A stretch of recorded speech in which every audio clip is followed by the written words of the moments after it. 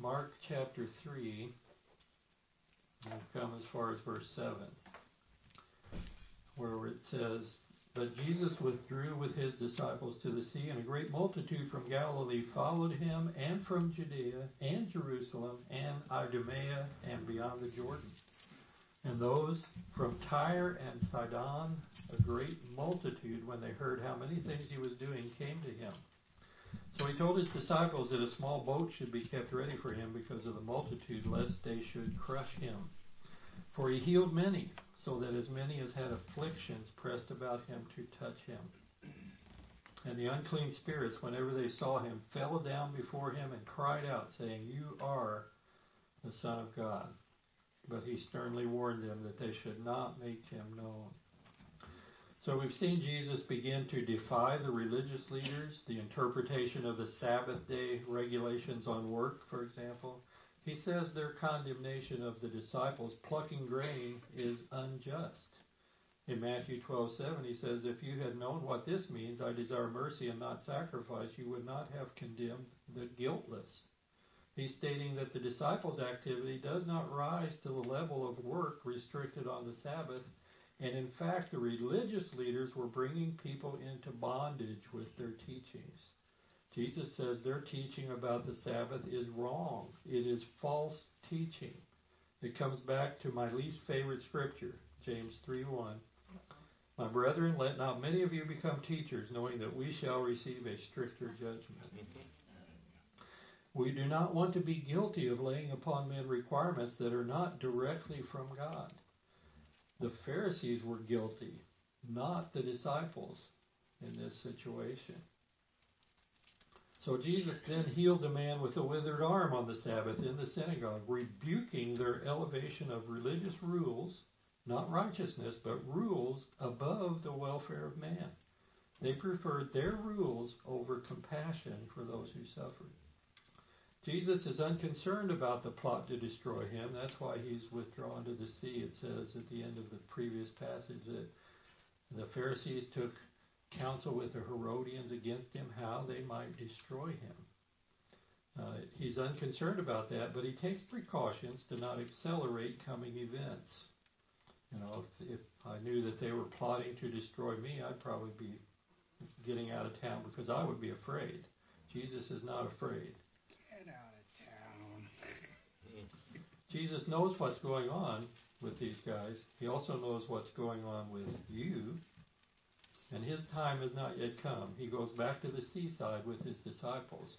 And a great multitude is following him from all over the region, from Galilee, from Judea, down around Jerusalem, from Idumea, which is Edom, to the southeast of the Jordan. Also the regions of Lebanon, people from Tyre and Sidon. It says they followed him because they heard how many things he was doing. They were focused on his actions, not necessarily on his words. Somebody said it's wonderful for people to be attracted to Jesus, but if their focus is on what he can do for them instead of who he is, they will not follow him for long. You know, Jesus tended to let people down who were looking to him only for what he could do for them. They had to come to a faith in who he is beyond that. So Jesus makes provision to protect himself from the adoring crowd. He has a boat standing nearby. We know from our own cults of celebrity that adoring crowds can present a danger. And these are cults of celebrity. For many, that's what this was with Jesus. It wasn't true recognition, submission, or worship. It's what can you do for me, Jesus? Jesus does a lot for us, but not on our terms. Entertainers like Elvis, the Beatles, and others could be crushed or injured by crowds of people because they love them so much. Most celebrities live lives of limitations or seclusion, and you may read about them disguising themselves to go out and do just common activities of life, or they may hire others to do these things for them. Fame often pays well financially, but puts limitations upon a person's freedom. And that might be why celebrities are so willing to limit everybody else's freedom, because their freedom is already limited by their popularity. I know those people are often recommending stricter things for others. But we know that all in these crowds are not committed to Jesus as Messiah or Lord. Among them are those who are seeking more evidence against him to destroy him. Some of those are among this crowd. Many are caught up in the excitement of mighty works and great words, but will abandon or turn on him when what he does or says does not please them. It's the same today. When trouble comes from following Jesus, many turn away or become disillusioned. Some remake Jesus into someone who supports their cause rather than following who he is as revealed in Scripture. Jesus healed many, and those who desired healing were among those who might do injury to Jesus in their eagerness to touch him. Now, Jesus is in no real danger since his time has not yet come, but he takes practical rather than miraculous precautions. He won't invoke the force field or the invisible fence. He uses a boat, keeps it standing by. We know at one point in Luke 5 he taught from a boat, which was pushed out a little ways from the shore. Jesus also cast out more unclean spirits from those who are demonized. Our text does not say so specifically, but Jesus never failed in commanding spiritual beings, and they were subject and are subject to his commands. They knew he was the prophesied Son of God who had come into the world, and they feared his judgment. As before, he did not allow them to speak. He did not accept the commendation of demons. He only accepted the commendation of the Father. Henry Morris says these unclean spirits recognized Christ even though his own friends thought he was mentally ill.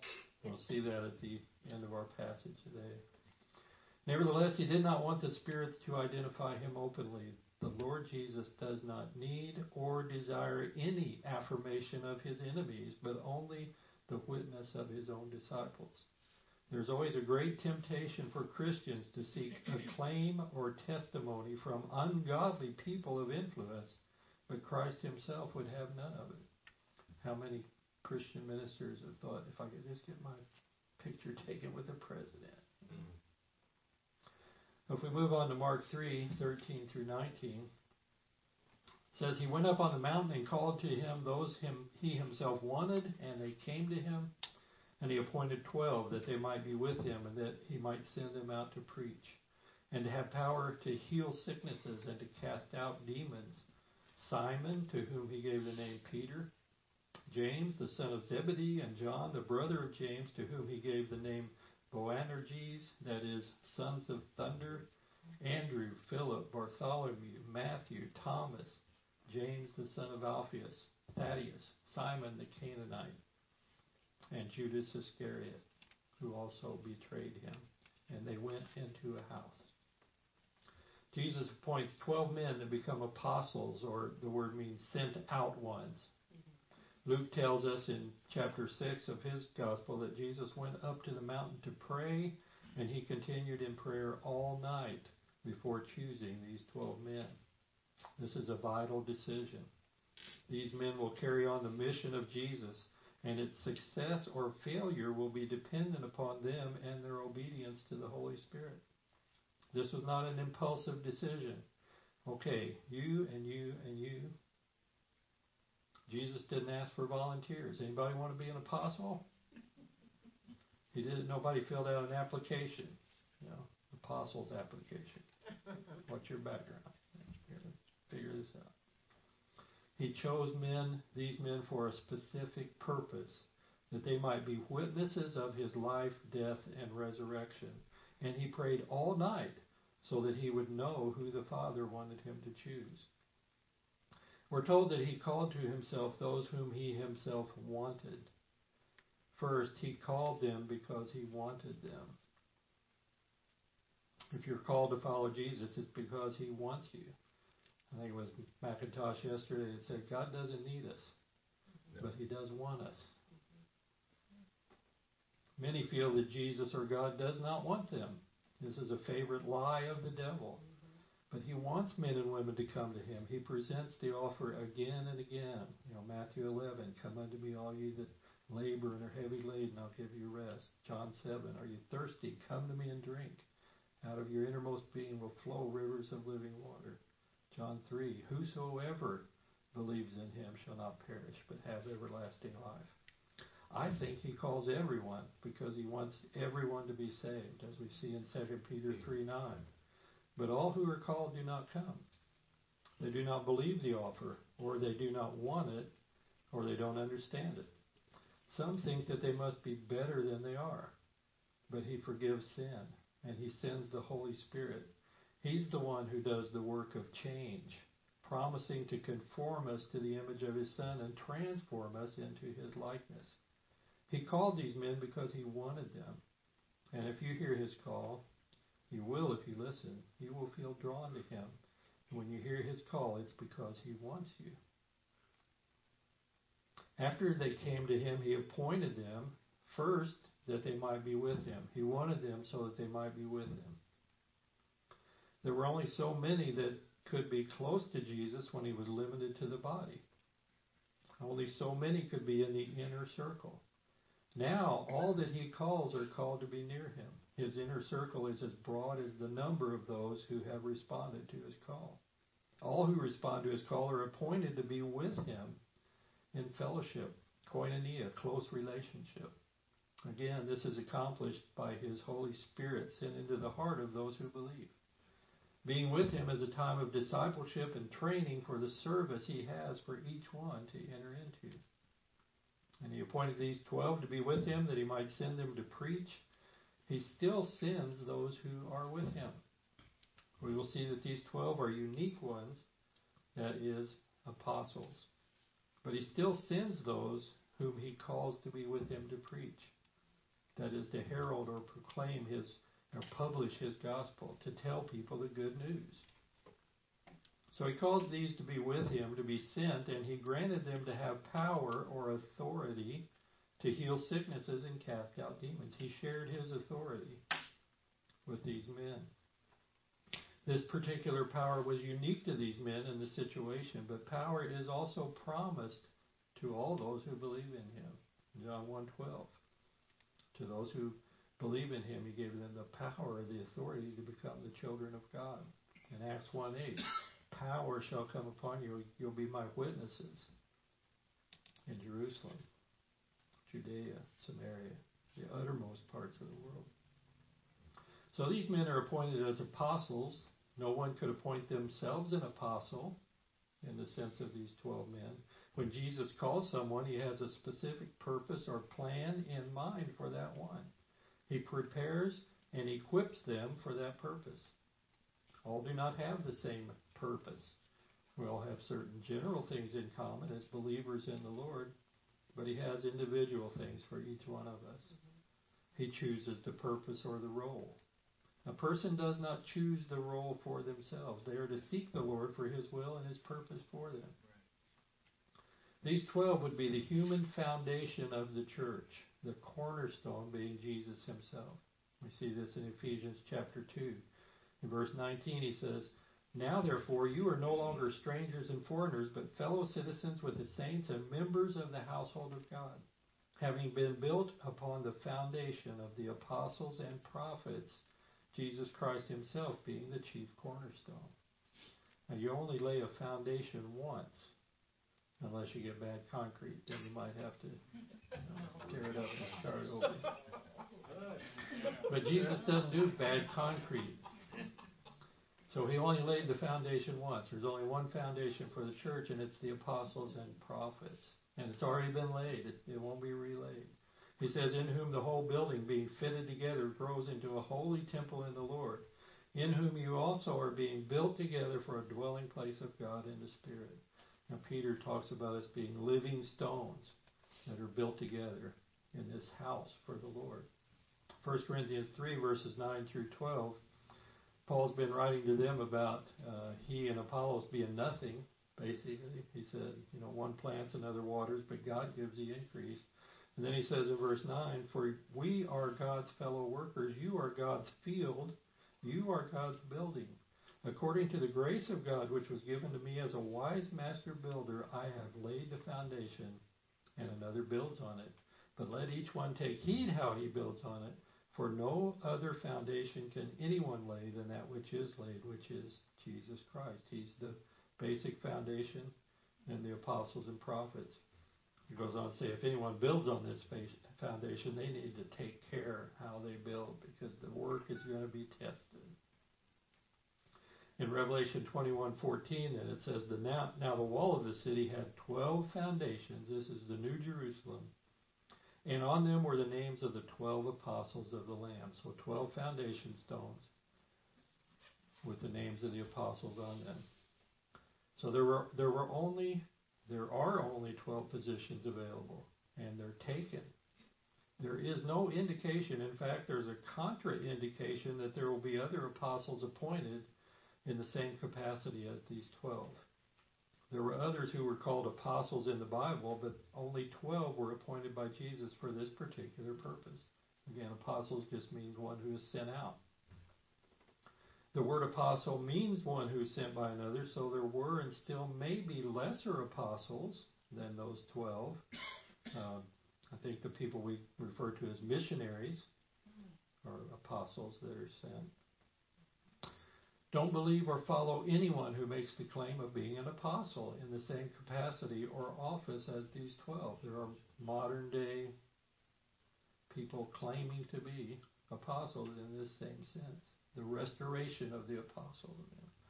These are false apostles. They're self-deluded, at least as to this issue, and most certainly in other ways.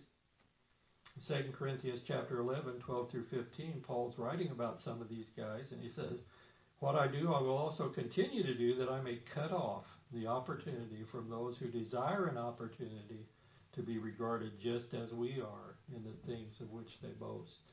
For such are false apostles, deceitful workers, transforming themselves into apostles of Christ. And no wonder, for Satan himself transforms himself into an angel of light. We have to be aware, we have to be discerning, because everything that looks like light is not light. It has to be tested according to what God has said.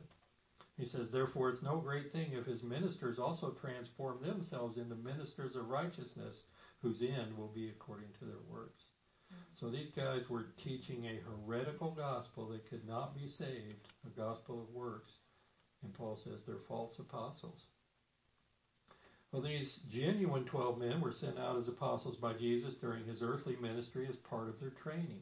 He gave them power to heal sicknesses, cast out demons. If we do anything in the way of healing or deliverance, it will be God's power and not our own. He gives gifts according to his own purposes. I think it's amazing how many ministers, the word means servants, take credit for things which only their master can do. To God be the glory for the things he has done. Mark then gives us a list of the names of the men chosen by Jesus to be with him and that he might send them out to preach. It was a great honor to be chosen for this task. I don't think they have a clue as to what this will entail in their future. You know, there was a time when James and John, the sons of Zebedee, asked that they might sit on his right hand and his left in the kingdom. Matthew clues us in. He says it was really their mother who started things. You know, she's a good Jewish mama, and she wanted her sons to be doctors. But hey, if they want to hang out with this vagabond preacher, at least they should be at the top, just in case it does come to something.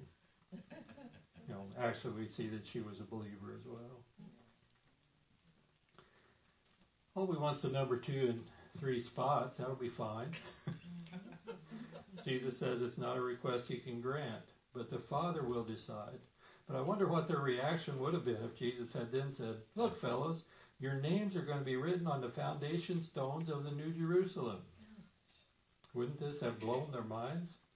Yeah, ego. See children? But we would probably be amazed if the Lord told us the things he's prepared for us beforehand. Now, nowadays we'd say for a donation of 500 denarii, you can have your name engraved on a brick in the wall. These are our modern shenanigans, you know. That's our fundraising methods. Well, this list of 12 men is given 4 times, 3 in the Synoptic Gospels and once in Acts. Actually, the one in Acts is the one guy's replaced. in all the lists, Peter is named first, followed by 3 others. So you have a set of 2 pairs. Philip is always listed 5th. And again, there are 2 pairs in that set. And then comes James, the son of Alphaeus, always the 9th in these lists. Again, 2 pairs following. And the last name on the list is always Judas Iscariot. These were not high-profile apostles. These were common men. Some were tradesmen. Some were sinners. I mean, we know all were sinners, but some were notoriously sinners. Men of little faith at many times. I recalled a talk that David Hawking gave some years ago as when he was associated with Calvary Chapel under Chuck Smith, and he was teaching at the Bible College. And he talked about a time when he and Chuck and some others were invited to go to Salt Lake City and meet with the heads of the Mormon church. You know, they were interested in what was going on with Calvary Chapel and probably trying to, get them in the group or something. But I don't know what the whole thing was about. But at one point, David was talking about this, and he said, "Well, when we got there, we were talking for a while, and then they started talking about their young men. You see them out on bicycles a lot of times, the white shirts, and these are elders, but they're 18 to 20 years old or something, most of them. And so they start talking about what fine young men they were, that these elders, and how clean they lived, and they were all this and that, and just morally great, and building them up and all. And they might be all those things in their lifestyle, but then they turned to Chuck and they said, "Where do your young men come from?" And Chuck began to laugh, and he said, "You don't want to know where our young men come from." They're all hippies and drug users, and Sinners.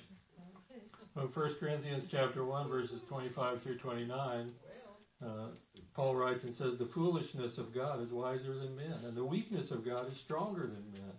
For you see your calling, brethren, that not many wise according to the flesh, not many mighty, not many noble are called. But God has chosen the foolish things of the world," that's these 12 guys and us, "to put to shame the wise. And God's chosen the weak things of the world to put to shame the things which are mighty. And the base things of the world and the things which are despised God has chosen. And the things which are not, to bring to nothing the things that are. That no flesh should glory in his presence." Just above that, in 1 Corinthians 1:23 and 24, he says, "But we preach Christ crucified, to the Jews a stumbling block, to the Greeks foolishness. But to those who are called, both Jews and Greeks, Christ, the power of God and the wisdom of God." It's all about him. We know very little personally about most of the men named here. Some we know fairly well. They're always at the forefront or figure prominently in some events. We know Peter, James, and John are in the inner circle. Jesus included them in some situations apart from the other apostles. He took them with him into the inner chamber when he raised the daughter of Jairus, a ruler of the synagogue, from the dead. We'll get to that in Mark 5.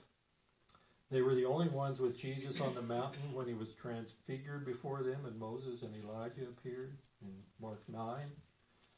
And he took these 3 apart also in the Garden of Gethsemane when he was distressed about his coming sacrifice upon the cross. And even they could not stay awake to pray. That's Mark 13. We know Thomas fairly well, of course. We know Matthew in his call. Judas we know quite well. But some, all we know of them is their name listed here, that they were chosen, and that we do know they carried out their master's will during his earthly ministry and after his ascension. We know more about some of the deacons chosen by the church in Acts 6 than we do about some of these men. We will learn much more about them in the future, in the kingdom, and in eternity with the Lord. But church tradition has something to tell us about most of them. Now, a lot of this, it's not authoritative as Scripture is, so a lot of it's less reliable, but I think we can learn some things that are fairly well supported. We know from tradition the commonly known destinies of these men. They pass down through the churches, although the accounts are not always consistent. Simon Peter, we'll just take them in the order that they're listed here in Mark. Simon Peter we know pretty well. He's brash and outspoken. He often says something without thinking about it first. He often spoke at times because he was uncomfortable or afraid. It was the thing to do. Some people verbalize when they're uncomfortable. Others become deathly quiet. Someone described Peter with the phrase, ready, fire, aim. It is said that Peter had to take his foot out of his mouth to make room for his other foot. But Peter was very honest. Peter was bold. What you saw was what you got with Peter. Peter was the only man to walk on water for some steps. He was the first to confess that Jesus is the Messiah, Christ. Well, possibly his brother Andrew, we'll see, said this, but this was a revelation from the Father, and so Peter was assured of it. And beyond that, that he's the Son of God, that is, God come in the flesh. He also later denied that he knew Jesus 3 times, even though he knew that Jesus said he would. I mean, Jesus says this to you. Aren't you really careful that you're not going to do this? But of course, Jesus said he would do it, so he had no choice. Apart from the Spirit of God, any of us are sometimes unable to control ourselves. Later in Antioch, Peter withdrew from eating with the Gentiles when Jews from Jerusalem arrived, and he was rebuked by Paul. Paul's an interesting case as an apostle. He was a genuine apostle in the sense of the 12, but he's not one of the 12 chosen by Jesus during his earthly ministry. You know, there are those disagreements people have about Matthias and Paul and who really is taking Judas's place. I don't know that we'll know that until we go around and read the foundation stones in the New Jerusalem, see whose names are there. But we will know. Yeah, Paul wanted the bricks and all. Peter, along with John, was the first to arrive at the empty tomb after the testimony of the women. He went inside and looked around, yet did not believe until Jesus appeared to him. He was the first man to whom Jesus appeared in his resurrected body. He'd already appeared to some of the women, but he was the first man. That's something. In John 20, verses 1 through 10, we find the account of them coming to the tomb. And it says, now the first day of the week, Mary Magdalene went to the tomb early while it was still dark. And she saw that the stone had been taken away from the tomb. Then she ran and came to Simon Peter and the other disciple whom Jesus loved and said to them, they've taken away the Lord out of the tomb and we don't know where they've laid him. Her assumption at this point was that, they had moved somebody had moved the body. She would have thought the Romans probably had removed it. Peter therefore went out and the other disciple and were going to the tomb, so they both ran together, and the other disciple outran Peter and came to the tomb first. John was probably a bit younger than Peter, and he must have been fast, so he outran him. And he, stooping down and looking in, this is John, saw the linen clothes lying there, yet he did not go in. Then Simon Peter came, following him, and went into the tomb. And he saw the linen clothes lying there, and the handkerchief that had been around his head, not lying with the linen clothes, but folded together in a place by itself. Then the other disciple who came to the tomb first, John, went in also, and he saw and believed. So John's saying he believed in the resurrection at this point, but he hadn't seen Jesus. For as yet they did not know the scripture that he must rise again from the dead. Again, even though Jesus told them multiple times. At one point they were talking among themselves and saying, what do you think rising from the dead means? Then the disciples went away again to their own homes. On the day of Pentecost, Peter was the main speaker. He delivered the first sermon after the baptism of the Holy Spirit, and he became the main spokesperson among the apostles in following situations in the book of Acts. He was clearly the leader among the apostles at that point in time. Peter opened the gospel to the Gentiles without the requirement of becoming Jews in Acts chapter 10. Jesus told Peter before the ascension how he would be martyred. And now the Bible doesn't include an account of Peter's death. And that's an indication of its early composition. Only James' death is recorded. The temple destruction in 70 AD is never mentioned by any of the writers. But tradition states that Peter was martyred in Rome about 64 to 66 AD. During the persecution under Emperor Nero, Peter was crucified upside down at his request, since he did not feel he was worthy to die in the same manner as his Lord. Then there's James, one of the sons of Zebedee, one of the three in the inner circle of the apostles. He was executed by Herod about 44 AD. That is recorded for us in the book of Acts, chapter 12, verses 1 and 2. It says, "Now about that time Herod the king stretched out his hand to harass some from the church, and then he killed James, the brother of John, with a sword." That's the account we have. We don't know much else personally about James. One insight we have is found when the Samaritans would not receive Jesus, and we're told it was because his face was set like a flint to go to Jerusalem. That's in Luke chapter 9, verses 54 through 56. It says, when his disciples James and John saw this, that is the rejection of the Samaritans of Jesus, they said, "Lord, do you want us to command fire to come down from heaven and consume them just as Elijah did?" We're ready. Bring it on. He turned and rebuked them and said, "You do not know what manner of spirit you are of, for the Son of Man did not come to destroy men's lives, but to save them." And they went to another village. We see an indication as to why Jesus gave them the nickname Sons of Thunder, or Sons of Commotion. Mark is the only one who tells us of this nickname of James and John. John, the brother of James and a son of Zebedee, is the only one of the apostles generally thought to have died a natural death from old age. John, along with Peter, took the gospel to the Samaritans after Philip the deacon had preached there. John later in his life was the leader in the church of Ephesus and is said to have taken care of Mary, the mother of Jesus, in his home. That's tradition, but Scripture tells us about that at the cross. John 19, verses 25 through 27, it says, "Now there stood by the cross of Jesus his mother and his mother's sister, Mary, the wife of Clopas, and Mary Magdalene. And when Jesus therefore saw his mother and the disciple whom he loved standing by, he said to his mother, 'Woman, behold your son.' And he said to the disciple, 'Behold your mother.' And from that hour that disciple took her to his own home." So John cared for Mary the rest of her life, no doubt. During Domitian's persecution in the mid-90s, John was exiled to the Isle of Patmos, and there he is credited with writing the last book of the New Testament. There are some who date that earlier, even before the destruction of the temple.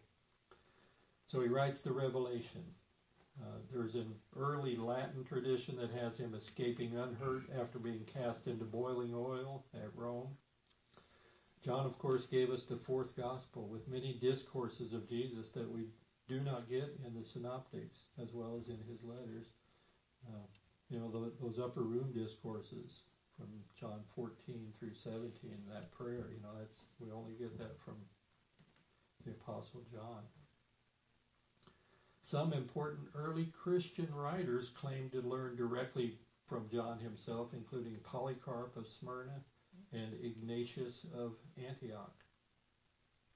Then we come to Andrew. This is Simon Peter's brother. He was a disciple of John the Baptist, as several of these men were. He was the first of the 12 who followed Jesus early on. He was one of the first people to recognize Jesus as the Messiah, and he introduced his brother Peter to Jesus. In John chapter 1, verses 40 and 41, he says, "One of the two who heard him speak and followed him was Andrew, Simon Peter's brother. He first found his own brother Simon and said to him, 'We have found the Messiah,' which is translated the Christ." So he had heard John the Baptist pointing him out, went and found Peter, his brother, and brought him. In John's account of the feeding of the 5,000 in John 6, Andrew is the disciple who finds the boy with 5 loaves and 2 fish. Andrew, according to tradition, went to the land of the man-eaters in what is now the Soviet Union, a portion of Georgia and Scythia. Christians there claim him as the first to bring the gospel to their land. And I find these traditional accounts to be more reliable than some of the others, because these are people who are Christians descended from the church that was founded, and they're saying, yeah, Andrew came here and he founded this church. I mean, if you were going to make something up, would you pick Andrew and say, oh, Paul founded our church, or Peter, or hey, Jesus came here after his ascension? Then you get into cults, like Mormonism and so forth. So Andrew likely established a church in that region. Doesn't mean it was limited to that, but those accounts have come down to us. He also preached in Asia Minor, modern-day Turkey, and in Greece. Tradition claims Andrew was crucified in the Greek city of Patras around 60 AD, and that, like Peter, he didn't consider himself worthy of dying the same way as Jesus. Instead, he was bound to an X-shaped cross, which became a symbol it's still known today as St. Andrew's Cross. According to the Acts of Andrew, that's an apocryphal text, it's not scripture. But according to that book, he hung there for 3 days, preaching the entire time. And being tied to a cross, it would take you longer to die than being nailed.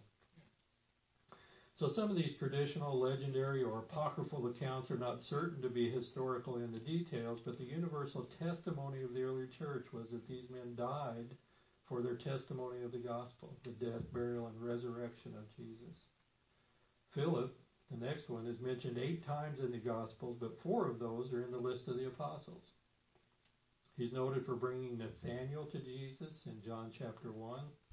John 1, 43 through 45. The following day Jesus wanted to go to Galilee, and he found Philip and said to him, "Follow me." Now Philip was from Bethsaida, the city of Andrew and Peter, so it was right there on the Sea of Galilee.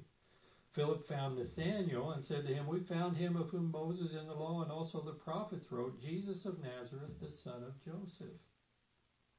He's also known for his statement in John 14 when Jesus is saying, "I am the way, the truth, and the life," and Thomas says, "We don't know the way." And Philip speaks up in verse 8 of John 14 and says, "Lord, show us the Father, and it's sufficient for us." There's another one of those just, second and third spots in your kingdom will be fine. Mm-hmm. Jesus says, "Have I been with you so long, and yet you have not known me, Philip? He who has seen me has seen the Father, so how can you say, 'Show us the Father'?"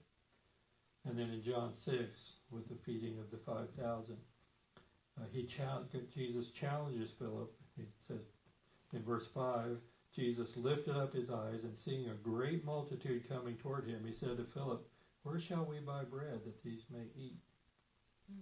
He said this to test him, for he himself knew what he would do. And Philip says, "Amazon could probably get it here pretty quick." Philip answers, 200 denarii worth of bread's not sufficient for them, that every one of them may have a little. And this is when Andrew speaks up and says, "There's a boy here that has 5 barley loaves and 2 small fish." Philip's reported to have had a powerful ministry in Carthage in North Africa, and then in Asia Minor, that is eastern Turkey, the area of Armenia, which was a genocide by the Turkish Empire.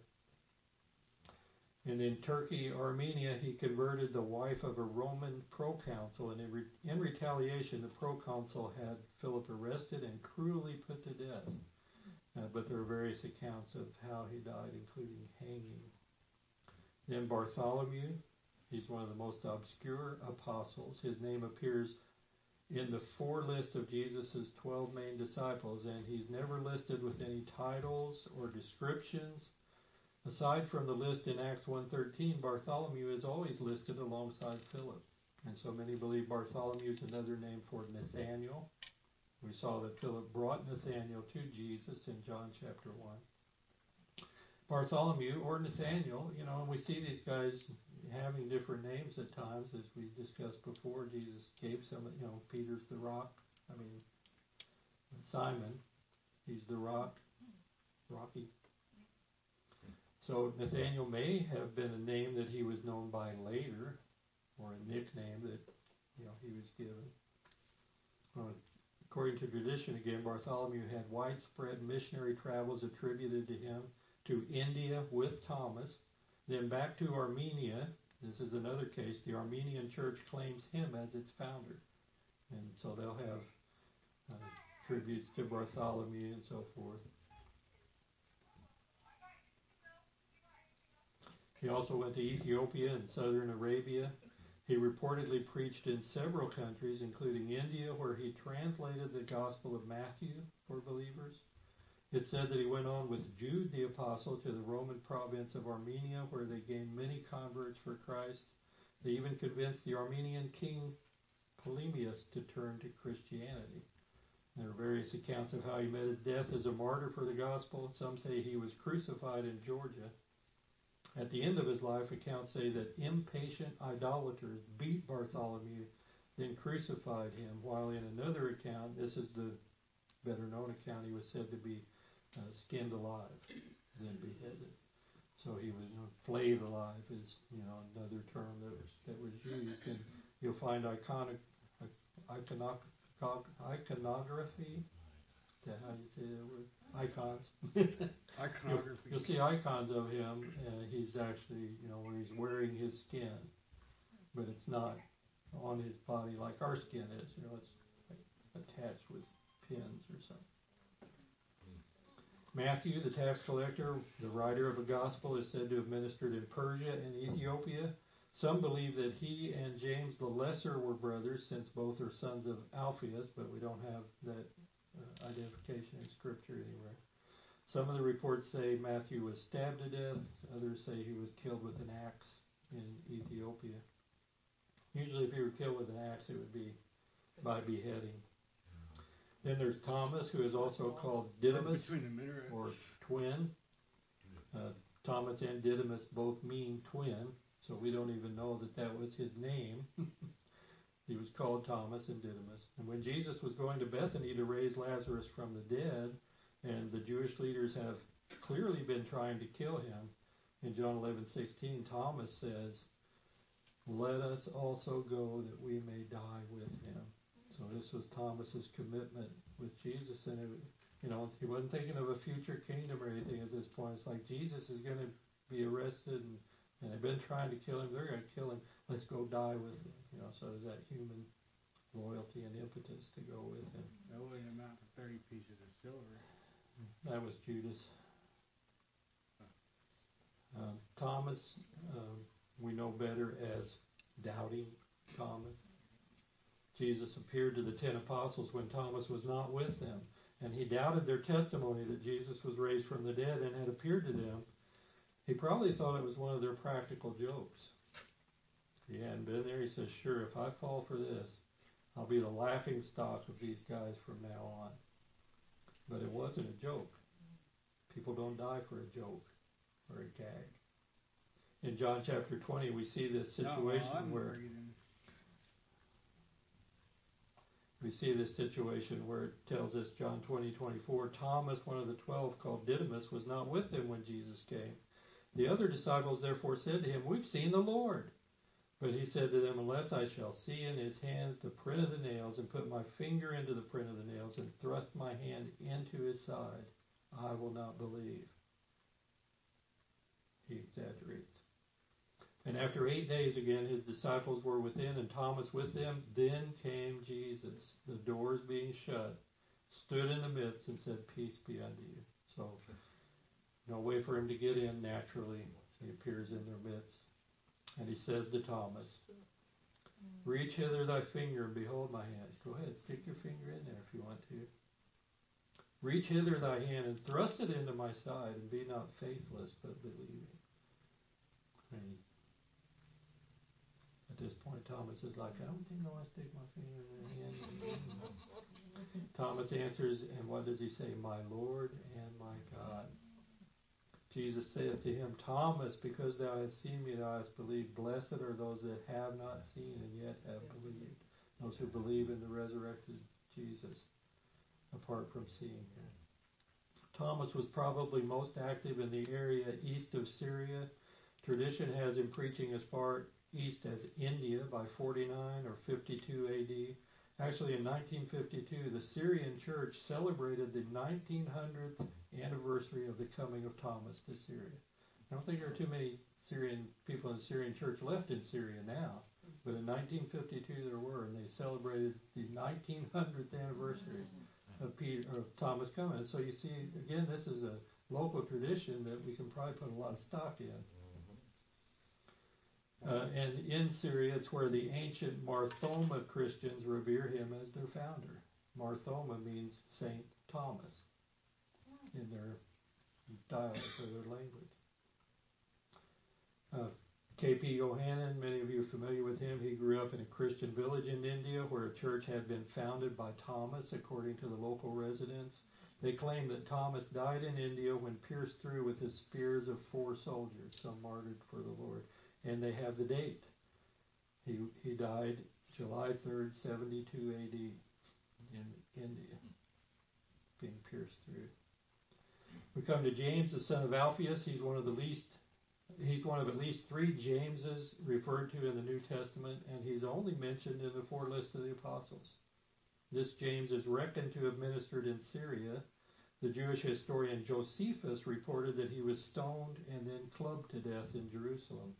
Some accounts say he was then thrown from the pinnacle of the temple, but I think that's a confusion with James, the Lord's brother, because that's the traditional story told about him. He was cast down from the temple and buried on the Mount of Olives. We'll see that there's some attempt to confuse, or the confusion results between different Jameses and different Judes. What they're doing is seeking to avoid the idea that Jesus had any brothers. Actual brothers. They were cousins or whatever. Thaddeus, also known as Judas in the other lists, they're likely the same person. Thaddeus means courageous or large-hearted. He was also known as Lebbaeus, a man of heart. It is in Mark's list and one other, Thaddeus, while Jude is listed in the same position in the other 2 lists. So this is likely the same guy, different name again. Judas was not a very popular name after the betrayal. So Thaddeus may have become his moniker at some point. Well, we're not going to call you Judas anymore. We'll call you courageous, large-hearted, man of heart. It may be another case of Jesus giving someone a new name, but we don't know if that's the case because that's not recorded for us. Thaddeus is said to have preached in Edessa, Mesopotamia, and Persia, and he died killed with a halberd. Anybody know what a halberd is? Spear. It's got a spear on it. I had to look it up. It's like a spear type instrument. It's got an axe head, and then above that is a long point. So you could kill either way with it. We have one other reference to Judas, this Thaddeus, besides the list of the apostles, and that's John 14, 22, and 23, where it says Judas, not Iscariot. So to distinguish him from Judas Iscariot, he said to him, Lord, how is it you will manifest yourself to us and not to the world? And Jesus answered him and said, if anyone loves me, he will keep my word, and my Father will love him, and we will come to him and make our home with him. Some try to identify the apostles James and Jude with the brothers of Jesus by the same names, but they are just not paying a good attention to the scriptures. We're told in John 7, sometime after the 12 were appointed, quite a while after, that Jesus' brothers did not believe in him. So there's one theory we can discount. There was an attempt to uphold the doctrine of the perpetual virginity of Mary. And so they would say, well, this James that's called the brother of the Lord and this Jude, they're really the same as these apostles that were appointed earlier. That's not the case. We got different people here. His brothers did come to believe in him after the resurrection. Most notably, James the Greater, who became a leader in the Church of Jerusalem. He presided over that ecumenical council in Acts 15. He's the author of the letter of James, and Jude also, the author of the epistle of Jude. Neither refer to themselves as brothers of Jesus. But Paul calls James the brother of the Lord in Galatians 1:19, and Jude calls himself the brother of James in Jude 1:1. Then we come to Simon, called the Zealot. There was a group called the Zealots who were bent on revolution, and they were looking for a Messiah to violently overthrow Rome. It would not be surprising if Jesus was attractive to such a one, but his zeal would be transferred to the gospel of Jesus and not physical or political revolution. Our translation refers to him as a Canaanite or the Canaanian, but that's a mistaken translation based on the Greek word's similarity to the word Canaan. The Greek word actually means zealot, someone with zeal. Jesus chose men of varied backgrounds to be his apostles. This guy's a revolutionary. Anybody from any background can become his follower if they believe. No category of persons is disqualified. The record indicates that Simon ministered in Egypt, some possibility of him having traveled to Britain. There are stories in Britain of him being there. Mesopotamia and Persia, along with Judas, and the story is that he was killed after refusing to sacrifice to the sun god. Some accounts have him being sawn in pieces. And then finally we come to Judas Iscariot. His designation distinguishing him from any other Judes. Judas's surname of Iscariot probably indicates he was a man from Kirioth, Judas Iscariot. He thus seems to have been the only Judean among the apostles. So everybody else would have been from the region of Galilee, and he would have been from Judea. He achieved fame, but not in a good way. I mean, fame can be good, fame can be bad. Right? Yeah. There's that saying that all advertising good, or how's that go? But for Judas, not. He achieved fame, but not in a good way. He sold Jesus out for 30 pieces of silver and betrayed him with a kiss. And today the name Judas is synonymous with being a traitor. He was also a thief, taking advantage of Jesus' apparent trust in him. In John 12, verses 2 through 6, it says, this is at the supper, they made him a supper. Well, this is at the supper of Lazarus and Martha and Mary's house. They made him a supper, and Martha served, but Lazarus was one of those who sat at the table with him. This is after Lazarus was raised from the dead. Then Mary took a pound of very costly oil of spikenard, anointed the feet of Jesus, and wiped his feet with her hair, and the house was filled with the fragrance of the oil. But one of his disciples, Judas Iscariot, Simon's son, who would betray him, said, why was this fragrant oil not sold for 300 denarii and given to the poor? That's like a year's wages. And so Judas is standing up for the poor. Why didn't they sell this? And, John points out it was Judas that said that, but the other Gospels indicate the other apostles joined in. They were influenced by Judas. Here's a trustworthy guy. He's the accountant. He keeps the treasury. And, he knows about donations and poor people. And, why didn't we do that? These guys were with Judas for those 3.5 years. And yet when it came to the Last Supper and Jesus said, one of you that's here is going to betray me. And they didn't say, is it Judas? We figured it was him. They were saying, is it I? He said this not that he cared for the poor, but because he was a thief and had the money box and he used to take what was put in it. Well, Judas died by hanging, falling, and bursting open. We don't know how much time lapse there was between the hanging and the falling and the bursting. He could have repented and returned to Jesus for forgiveness, just as Peter did, but he did not. He died in unbelief. He is the prime example of Jesus loving his enemies. In John chapter 6, verses 67 through 71, this is after the multitudes had rejected Jesus and they went away. I'm getting a ding from somewhere. Jesus said to the 12, do you also want to go away? Everybody's leaving. They're offended with him. And Simon Peter answers and says, Lord, to whom shall we go? You have the words of eternal life. Also, we have come to believe and know that you are the Christ, the Son of the living God. And Jesus answered them, did I not choose you, the 12, and one of you is a devil? And we don't get the response of a lot of the guys here, a devil? You're saying, you picked the devil? And Jesus prayed all night, but he chose Judas, didn't he? At the Father's direction. He says he spoke of Judas Iscariot, the son of Simon, for it was he who would betray him, being one of the 12. William MacDonald said there's a mystery connected with one chosen as an apostle turning out to be the betrayer of our Lord.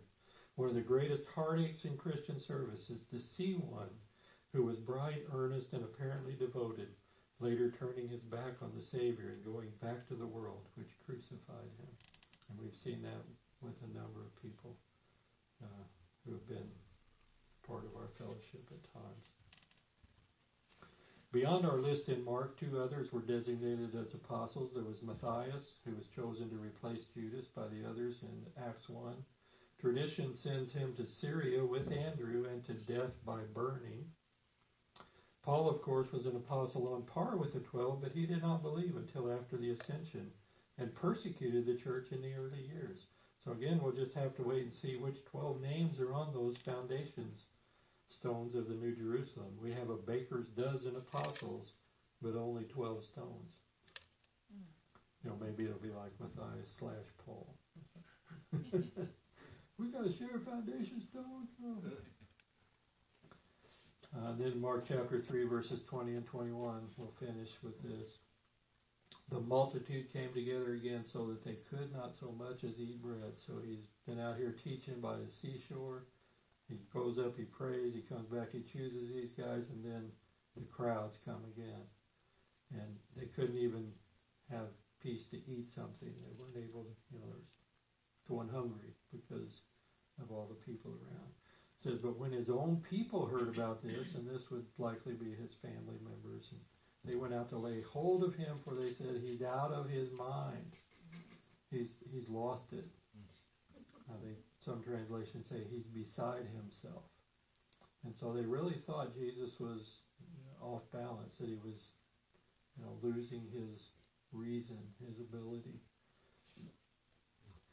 Morris again says, despite his wonderful works of healing and his strong Bible-centered preaching, his enemies accused him of being in league with Beelzebub, which we'll see in the next section.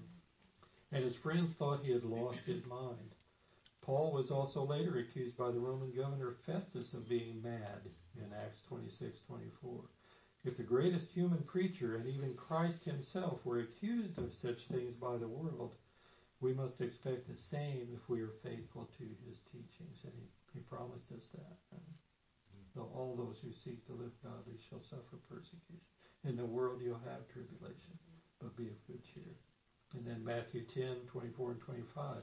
He tells us the disciple is not above his teacher, nor a servant above his master. It's enough for a disciple that he be like his teacher, and a servant like his master. If they have called the master of the house Beelzebub, how much more will they call those of his household? Have you ever been accused of being demon-possessed? Or crazy? Yeah, I mean, a lot of people, family members, close friends, you become a believer and they think, well, he's just off his mind. He just lost it, Too many drugs.